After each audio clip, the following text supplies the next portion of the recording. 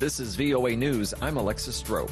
President Joe Biden says that the U.S. will begin airdropping humanitarian assistance into Gaza. In the coming days, we're going to join with our friends in Jordan and others in providing airdrops of additional food and supplies. The president announced the long-considered move on Friday after at least 115 Palestinians were killed and more than 750 others were injured, according to Gaza's Hamas-run health ministry. On Thursday, when witnesses said nearby Israeli troops opened fire as huge crowds raced to pull goods off an aid convoy. Israel said many of the dead were trampled in a stampede linked to the chaos and that its troops fired at some in the crowd who believed they'd moved toward them in a threatening way. Biden made the announcement while hosting Italian Prime Minister Giorgia Meloni at the White House.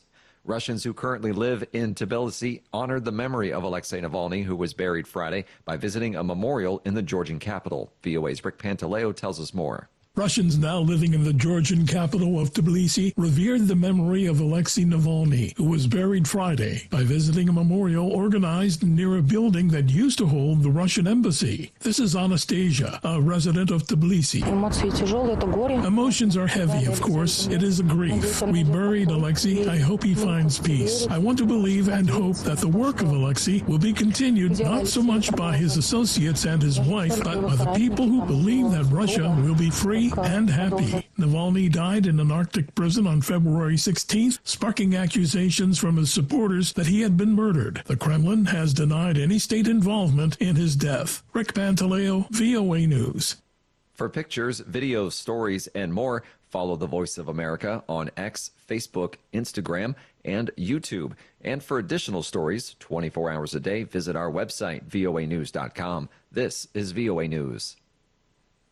Congress approved a short-term extension to avoid a shutdown, buying more time for a final spending agreement. AP correspondent Norman Hall reports. Congress has passed another short-term spending measure that would keep one set of federal agencies operating through March 8th and another set through March 22nd. The extension averts a shutdown for parts of the federal government that would otherwise have kicked in at 12:01 a.m. Saturday. The bill now goes to President Joe Biden to be signed into law. The short-term extension is the fourth in recent months. Lawmakers are voicing increased optimism that it'll be the last before Congress approves two separate spending packages totaling more than $1.6 trillion for the full fiscal year. Norman Hall, Washington. The United Nations Human Rights Chief Volker Turk on Friday said that the apparent deliberate denial of safe access for humanitarian agencies within war-torn Sudan could amount to a war crime. I call again on the warring parties to meet their legal obligations by opening humanitarian corridors without delay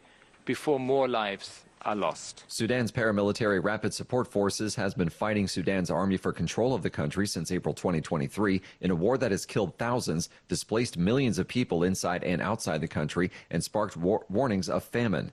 Millions of people in Sudan's Darfur region are at risk of dying of hunger after a decision by the Sudanese government to prohibit aid deliveries through Chad, an advocacy group for internally displaced people said on Tuesday.